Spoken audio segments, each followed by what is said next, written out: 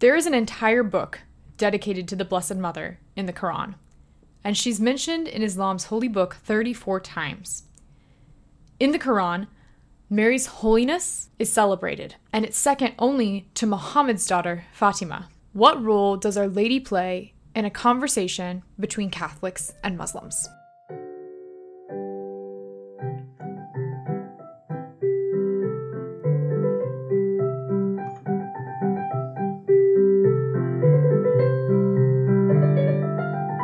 Welcome to the Catholic Podcast. I'm your host for today's episode, Chloe Langer, and I'm joined today by Dr. Troy Hinkle. He's the co-founder and vice president of Holy Family School of Faith here in the Archdiocese of Kansas City in Kansas, an organization whose mission is to build the church by training missionary disciples. Welcome to the show, Troy. Thanks for coming. Chloe, thank you for having me. So in this episode, we're going to be talking about Islam, how Mary offers a unique bridge between Catholicism and Islam, and how Mary is a fierce warrior. Ultimately, the victory is going to be won by the Blessed Mother.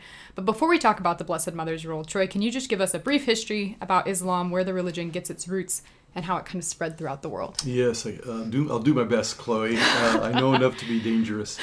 Islam, of course, is an Arabic word that means submit, and it is a religion that was founded by a man named Mohammad, who lived in the Arabian Peninsula. He was born in the year 570 A.D., His mother died while she was in childbirth with him. Then his father died when he was about 5. So he was raised by an uncle, a man named Abu Talib, and his uncle was a merchant involved in trading routes in the Arabian Peninsula. And so Muhammad grew up with that background. In 595, he married young, but his wife was older. Her name was Khadijah. And she was actually a Christian, albeit a heretical Christian. And I think this is a part of the history of Islam that people don't realize, is that Muhammad's exposure to Christianity through his wife was a Christianity that had been sent to the hinterlands of the Roman Empire by previous ecumenical councils some 300 years earlier, because they did not believe Christ was fully divine. So yes, his wife was Christian, her uncle was even a monk, but a heretical one, and their belief in Jesus Christ was much different than the Orthodox belief today, where we know that he's true God as well as true man. So this is the social and religio background for Muhammad in this time period in the Arabian Peninsula. And around the year 610 A.D., he began to have visions and hear voices from an angel he called Jibril, which we would call Gabriel. And it's from these encounters that he claims to have received a text from heaven written in Arabic, written on cloth, that he first was shown, and then Gabriel supposedly dictated it to him so that he could write it in his own way. He teaches that the Qur'an that we have today is a heavenly, therefore an eternal book that preexisted this world and that is designed to fix the so-called errors of Judeo-Christianity. So we have to understand this, that he sees Islam as a rival and a correcting religious force whose role it is to spread throughout the world by any means necessary. So that's a brief, very brief history of the birth of Islam. This makes sense too when it comes to the spreading of Islam. We were talking about this before the episode, how he's interacting with Christians who have rejected that Christ is the Son of God, who see him as just a prophet. And so when Muhammad is spreading this mission of Islam and saying that Christ is not the Son of God, he is a prophet, a lot of those Christians that he was interacting with would have been able to connect with that message because they already believed that. Right. So here's the interesting thing. When he starts out in Mecca. Mecca had a religious structure that's there to this day called the Kaaba, a black stone cube-shaped structure. And Muhammad, at first, was drawn into the kind of religiosity practiced there. It was what they call syncretistic. That's a word that means that lots of different religions worshipped there, and their religions mixed to create some kind of hybrid new religion. But when Muhammad claimed to begin receiving these messages, he wanted to unify these false religions, and he rightly rejected the polytheism that was being practiced there. But his influence of Christianity was this heretical one. Like you said, Chloe, he already was surrounded by people who were divided from the main body of Christianity by the fact that they rejected the full divinity of Christ. Right. So when he is preaching his religion in Mecca, he's there for 15 years preaching peace. He has very few converts. Then when he goes to Medina, he preaches jihad, that the religion can spread by the sword, and he conquers, by the end of his life, the Arabian Peninsula. So it gives us kind of two insights into the spread of Islam. One, he's willing to use force. Two, his false understanding of Christ was already widely believed by the so-called Christians who lived there. Mm-hmm. So they were much more prone to accept his teaching. When we have conversations with people who aren't Catholic, for instance, people who are in different Protestant denominations, and we talk about Mary, it can kind of be a tripping point because we don't see eye to eye. Mm-hmm. When you're talking to someone who practices the Islamic faith, there is a little bit more of a connection there. How does the Islamic faith see the Blessed Virgin Mary? Yeah, so that's interesting. This is an interesting side note. It's actually not a side note. It's something that I think is going to be very key someday in the conversion of Islam. Mohammad had a daughter with Khadijah named Fatima. Now, Mohammad had many wives. Yeah. But this was his first wife and his favorite daughter, Fatima, we would say. Isn't that interesting? Yeah, very much so. And we'll talk about Fatima here in a little bit, the apparition, but this was the name of his daughter. And he had a great devotion to Isa, Jesus, the prophet, and he was devoted to Mary or Miriam. Why? Because she was the mother of the prophet. Now, why was he so devoted to Miriam or Mary? There are lots of prophets that Islam accepts. Yeah. They accept almost all the Old Testament prophets as prophets. They even accept John the Baptist as a prophet. Huh, that's fascinating. So why would they be so devoted to Mary rather than, say, Elizabeth, rather than, say, the mother of Elijah, rather than, say, any of the prophets' mothers? We don't really know, except that, obviously, in God's plan, he knows. So they really do have a deep devotion to the Blessed Virgin Mary. In fact, in Fatima and other places, large popular Marian pilgrimages, you'll see Muslims there. Lots of Muslims who come there to venerate the Blessed Mother. In one way, Mary is this bridge between Catholicism and Islam, but she's also a force to be reckoned with. She's a mighty warrior when it comes to holding back invading enemies in the history of Christianity. Are there any specific instances in history where we see Mary coming to the aid of Christians in battle specifically? Yes. So as I said earlier, when Islam began to spread, there were two factors that contributed to its rapid spread. One, that they spread by force. Jihad has no problems about making converts by the sword. Two, they're spreading across the Arabian Peninsula, what's now Turkey, where so many of these heretical Christian sects already lived and who accepted basic tenets of Christianity with the exception of the divinity of Christ. So once the Islamic religion spread through these once Christian lands, they then began to spread up into Europe. And the first peninsula or region they invaded was Spain. And so this is interesting because then this brings an interesting interplay between the Blessed Mother and the battles against Islam. Once Spain became controlled by Islam, the Christians not only were persecuted, but they even had to hide some very special statues of Our Lady. One in particular, a statue from Pope St. Gregory the Great, given to St. Leander of Seville, a statue blessed by the Pope, and it is our Blessed Mother holding our Lord. And to prevent that statue from being destroyed by the Muslims, they buried her. They buried the statue near a river called Wolf River. And after the Reconquista, after Spain was reconquered by the Christians, a young shepherd boy named Gil Cordero received a vision from Our Lady. She told him, go dig by this river, Wolf River, and you're going to find a statue of me that has been buried there for a long time that was blessed by one of my great sons, of course, St. Gregory the Great, given to another St. Leander.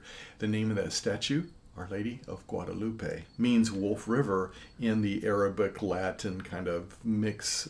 It's called Mozarabic. There you go. That's how you say it. Mozarabic language. Guadalupe means Wolf River. And so from that discovery and that title, Our Lady began to conquer in other major victories throughout Christian history, like the Battle of Lepanto, the Battle of Belgrade, the Battle of Vienna, etc., where miraculous intercession of Our Lady saved the Christians. Can you talk a little bit more about Our Lady of Guadalupe and her connection to Lepanto? When this statue was recovered in Spain and cleaned up and replaced in the cathedral in Seville, devotion to Our Lady of Guadalupe spread throughout Spain. Yeah. So this is the late 1400s. Now jump ahead to the 1530s, 1536, I think, when a young convert to Catholicism, an Aztec, whose Christian name was Juan Diego, began receiving appearances of some young woman, and to convince the local bishop and the Spaniards who were then ruling in that region that she was real, she had him pick roses in the middle of winter and she helped place them in his cloak, called a tilma. And when he appeared to Bishop Zamaraga and lowered his cloak to show the roses as proof that Our Lady was actually appearing, an even greater proof appeared on his cloak, her image. And when the bishop asked him, "Who is that? Who's this woman on your image?" Yeah. He said, "She is Tecuataluspe," which is an Aztec name for she who conquers the stone serpent. Okay. The Aztecs worshipped a stone serpent, and the stone serpent was oftentimes seen on a crescent moon. And of course, Our Lady then is seen standing on a crescent moon. And we know through Christian tradition that one of the translations of Genesis, when the serpent's neck is broken, we know, of course, our Lord is the one who breaks it, but because Our Lady gives him his humanity and his flesh that enables that victory, that she too shares in that victory, she who crushes the serpent. Well, now jump ahead to the 1570s, 1571, in a harbor called Lepanto Harbor, or the Bay of Corinth in Greece. The Muslims were preparing to invade Rome. They wanted to destroy the Pope and destroy the church and conquer Europe. And they had an invasion force all prepared in this Bay of Corinth near a town called Lepanto. So the Christians met them and were greatly outnumbered. And one of the admirals, Admiral Andrea Doria, had been given a replica of St. Juan Diego's Our Lady of Guadalupe, painted and touched to the original tilma, and then it was given to the King and Queen of Spain, I believe, or was it Portugal? I think it was Spain. Then they gave it to Andrea Doria. And the morning of the battle, the winds were blowing against the Christians, whose fleet were arrayed in a cruciform shape, the shape of a cross. Meanwhile, the Muslims were charging them. They were shaped like a crescent moon, the sign of the Turkish Empire, the Muslim Empire, and the wind was blowing against the Christians. So Andrea Doria went down in his captain's quarters, prayed before that image, asked Our Lady of Guadalupe to intercede. When he came back up topside on top of his ship, the winds had completely shifted 180 degrees. They blew now against the Muslim fleet, and because they're shaped in a crescent moon shape, the wind blew the formation apart, and the Christians attacked and sank the whole fleet. That's incredible. Yeah, and by the end of the day, 4 o'clock in the afternoon, somehow the Pope, hundreds of miles away in Rome, knew of the victory. Wow. He says, Our Lady told me. He had his cardinals that were with him to pray a Thanksgiving prayer to Our Lady because he knew the victory had been won. That's incredible. Yeah. I think it's easy, at least for me, to think of just Our Lady of Guadalupe with Juan Diego in this one point in time. But it's incredible to see the predecessing events that led to that vision, and as well as like her influence after that appearance. That's incredible. Yeah, it is incredible because it shows that she really wants to be the intercessor, and it is due to her intercession that she's victorious. It shows that our Lord himself, he wants to unite all of us with his glory and his victory, but in particular his mother. And there's many historical examples proving this, Lepanto being one of the most unknown and amazing battles that have ever taken place. And how many of us have ever even heard of it? I never studied it in school. No, I studied history and I didn't know about it. It was a major battle and a major victory that spared Europe from an invasion force that was far superior. The tilma, have you seen the tilma before, Holy Family School of Faith is taking a pilgrimage down to the tilma. Unfortunately, it's a pilgrimage that is completely booked. Fortunately and unfortunately. Like, it's beautiful that people are going, but gosh dang it. It's booked, unfortunately, for listeners who want to go to this one, although we will do it again. This would be my first trip to see the tilma. I've only studied it from afar, and this tilma is utterly miraculous. One of the most miraculous relics that we have on the face of the planet. For one thing, the pigment that is contained within the image on this tilma has no earthly source. Scientists have investigated it several times. They don't know where these pigments that create these colors came from. Secondly, they hover over the top of the fibers. They don't adhere to it like you would think if it was painted. Thirdly, the fibers themselves should have deteriorated 500 years ago and still exist. Then there's other miraculous things like her eye. 30 or 40 years ago, they blew up her eye with magnetic imagery, and they were able to actually see tiny in the pupil of the eye images of St. Juan Diego and the bishop kneeling as he sees Juan Diego's tilma, which, of course, if Our Lady were truly present in the room, were truly present on Juan Diego's tilma, in her eye would be reflected these realities with Juan Diego looking down over the top and the bishop kneeling in front of her. And indeed, that's exactly what you see in the eye. Okay, how could that be possible? Right. There's no way a human could have painted that. We don't even have the technology for a human to paint that today. Why would they even think to do that if this were fabricated? This is obviously authentic. Among so many other fantastic qualities of this relic. So we're going to spend an entire day in the new cathedral, the new basilica, rather, that was built to venerate Our Lady's image, and I myself am just going to soak it in. Yeah, that's beautiful. I can't wait. That's fantastic. Yeah. Oh, that's so good. Yeah, we did a podcast episode with Mike Schlosslik, and he mentioned the incredible, miraculous image of Our Lady of Guadalupe, and how even the body of the temperature of the tilma is reflective of the body temperature of a human body. Yeah, that's incredible. And the stars that are on her mantle, some astronomer figured this out, match exactly the constellations that would have been in the sky that day had the sun been down, had you been able to see them at 10 in the morning or whenever she appeared to him. But the other interesting thing is not only are the constellations arrayed correctly on her mantle, but they're arrayed from the perspective of someone in heaven looking down at us at earth. That's incredible. Versus someone on earth looking up at her in heaven. So they're arrayed the way they'd be if the stars were truly making up her mantle as she's looking down on earth. How does this happen? Right. This is not coincidence, and a human couldn't have done this. Further sign of the divine and miraculous nature of this holy image. Our Lady of Guadalupe, she isn't the only Marian apparition in connection to Islam. We hinted at this earlier in the episode with the naming of Muhammad's daughter, Fatima. Can you talk a little bit more about the Marian apparition at Fatima connection? Yeah. So when Our Lady began appearing to the children in Fatima, starting in 1917, why did she choose Fatima? Think about this. Of all the places in the world she could have gone, she chooses one remote, little, tiny village in the middle of nowhere, Portugal, which by then was backward. I don't want to insult the Portuguese, but it wasn't as developed as other parts of Europe.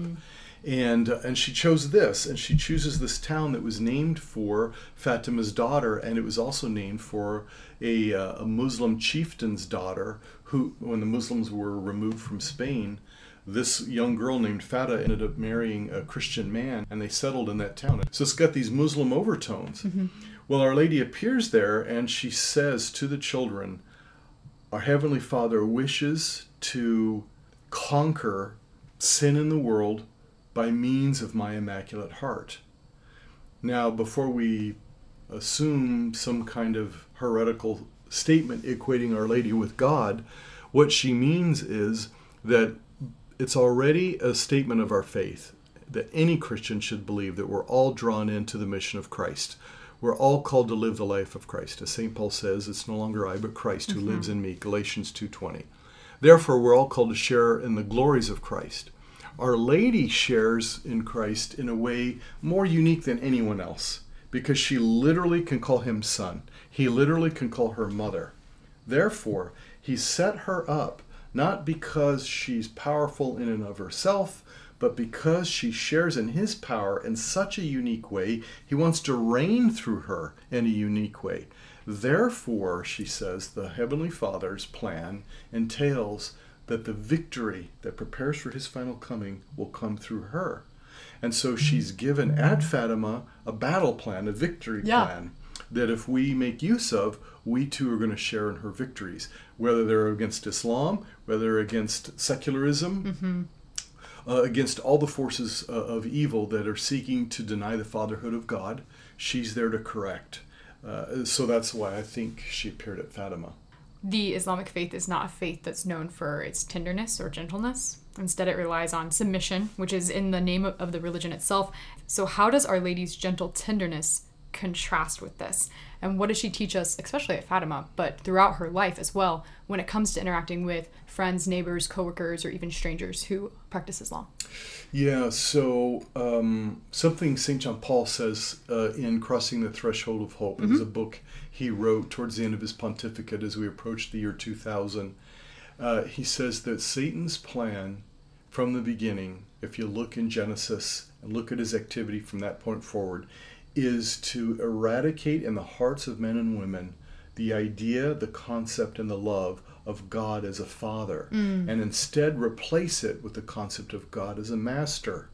And when you look at the modern secular culture, this is exactly how they see God and the laws of God, as things that are bad because they're trying to restrict their freedom. So therefore, it's up to them to assert their autonomy. Okay, so that's modern secularism. They want to assert their autonomy against God, and they hate the concept of God. So that's one reaction to this loss in the heart of the sense of God as a father. But the other reaction is just as much a reaction to this lie. That's the reaction of Islam. You're right, God is not a father, he's a master. And what do you do to a master? You submit. Islam means submit. And a Muslim is one who has submitted. So the whole idea of Islam is that God is master and rules through power. And therefore they have no qualms at all about using force, even deceit, to spread Islam through the world. Now contrast that to Our Lady. Our Lady, whose life is in full submission to God, but not as one who submits to a master, but rather as a daughter who submits lovingly, obeys lovingly to her father, and therefore receives the greatest gift of all, the eternal Son that is her Son made flesh, and this maternal relationship she has with Jesus Christ, revealing that God really is a God of love. He rewards through love, and he draws us into a relationship of love, not one of dominance. So her devotion is a devotion of obedience in love, not submission through power. So it's a very strong contrast between the two religions. I think it's easy to take even the prayer, the Our Father, for granted as Catholics and Christians, and to forget and calling God Father is not something that's universally practiced throughout the different religions in the world. Right. Yeah.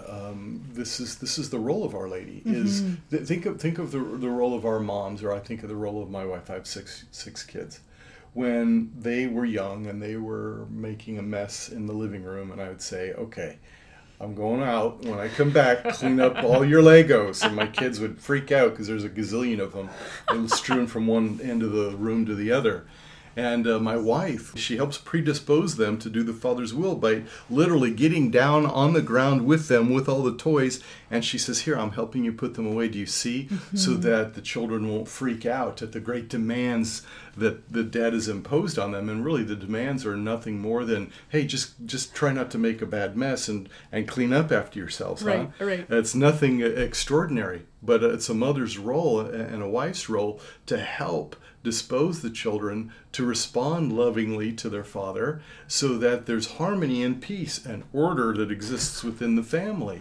Well, that's what Our Lady does. She wants to dispose us to the Father's will.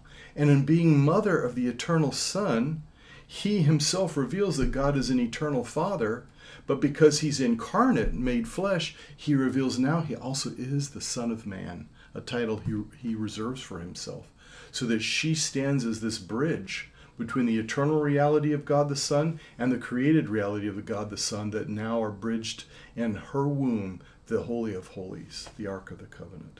When it comes to standing for peace, or fighting for peace in a world that is riddled with violence? What role does the rosary play? What spiritual weapons do we have, especially when it comes to devotion to Our Lady? Yeah, so at Fatima and beyond, I want to point out something I read from Pope Benedict XVI. He said, apparitions of Our Lady have increased, especially in the 20th century, more in the 20th century than many of the previous centuries combined. Why is that? Because we need her. We need a mother. What is the common thread through all of these apparitions? Pray the rosary. Pray the daily rosary. Because in praying the rosary, our mother comes to us. She teaches us about her Son, the Word made flesh, the incarnate God, and all the fascinating and basic elements of his life, from the joyful mysteries to the luminous to the sorrowful to the glorious, so that they get imprinted on our heart and soul, that we might begin living them, and that we might be covered with her own mantle. Furthermore, she calls us to consecrate and trust ourselves to her entirely, thus becoming more hers, thus becoming more like Christ. And then lastly, she calls us to do the first Saturdays. This was something that came out of Fatima. That is, the first Saturday of the month, for 5 consecutive Saturdays, receive communion, go to confession, pray the rosary, and then keep her company for 15 minutes, meditating on the other mysteries of the rosary that you didn't pray in your rosary, so that it's totally saturated in her for that first Saturday of the month. I do this every first Saturday. I completed my 5 first Saturdays many years ago. I do it every first Saturday as reparation to her Immaculate Heart.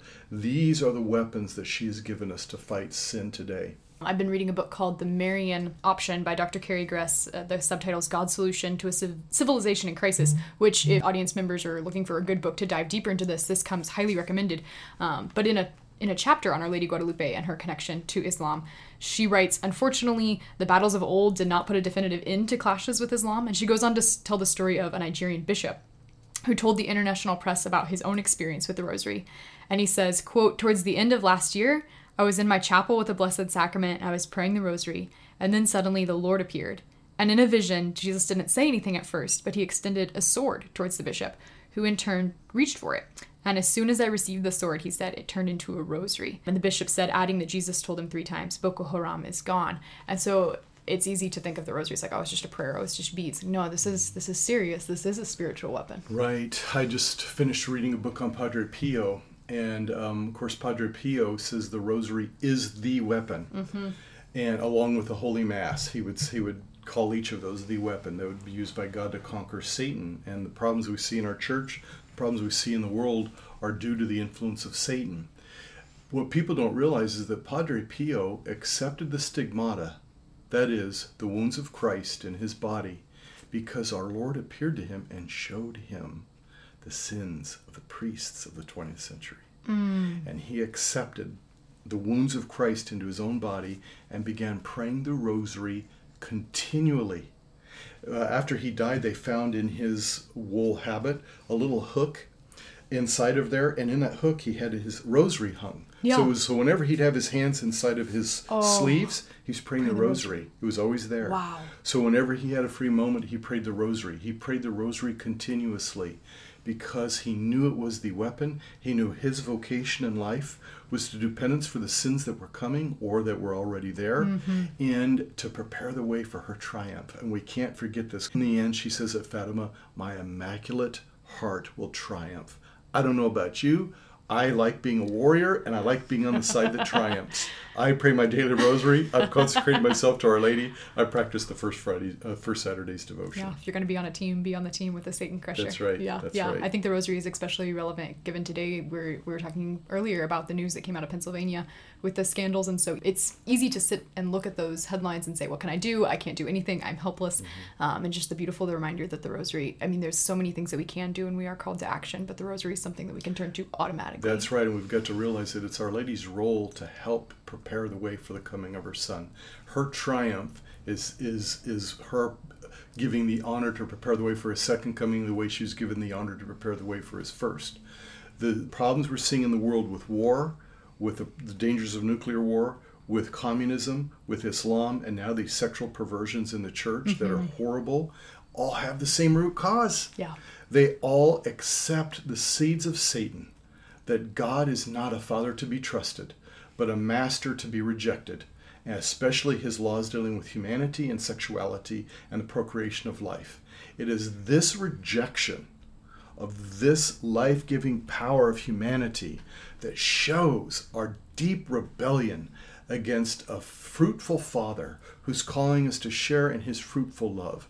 Therefore, Our Lady, whose fruitful response to that love gives fruit of her womb to the incarnation of Jesus Christ, is the instrument our Lord wants to use and our Heavenly Father wants to use to bring about the destruction of Satan's power, which seems so strong and so global today. Let us turn to Our Lady, not just to fight the forces and enemies of the church that are religious, but also the forces of the church within the church that are moral. It is Our Lady's purity and humility that will conquer. So normally we close the episode with a Glory Be, but I thought it would be fitting to close the episode with a different prayer. So a little bit of background for this. Father Jacques Semel was a French priest who was murdered during a 2016 mass that he was saying at his parish by two Muslim men who pledged allegiance to ISIS. And the canonization cause for Father Jacques was opened up at a diocesan level in April of 2017, so less than a year after his murder. Pope Francis waived the typical 5-year wait that comes with the canonization process. But the prayer is from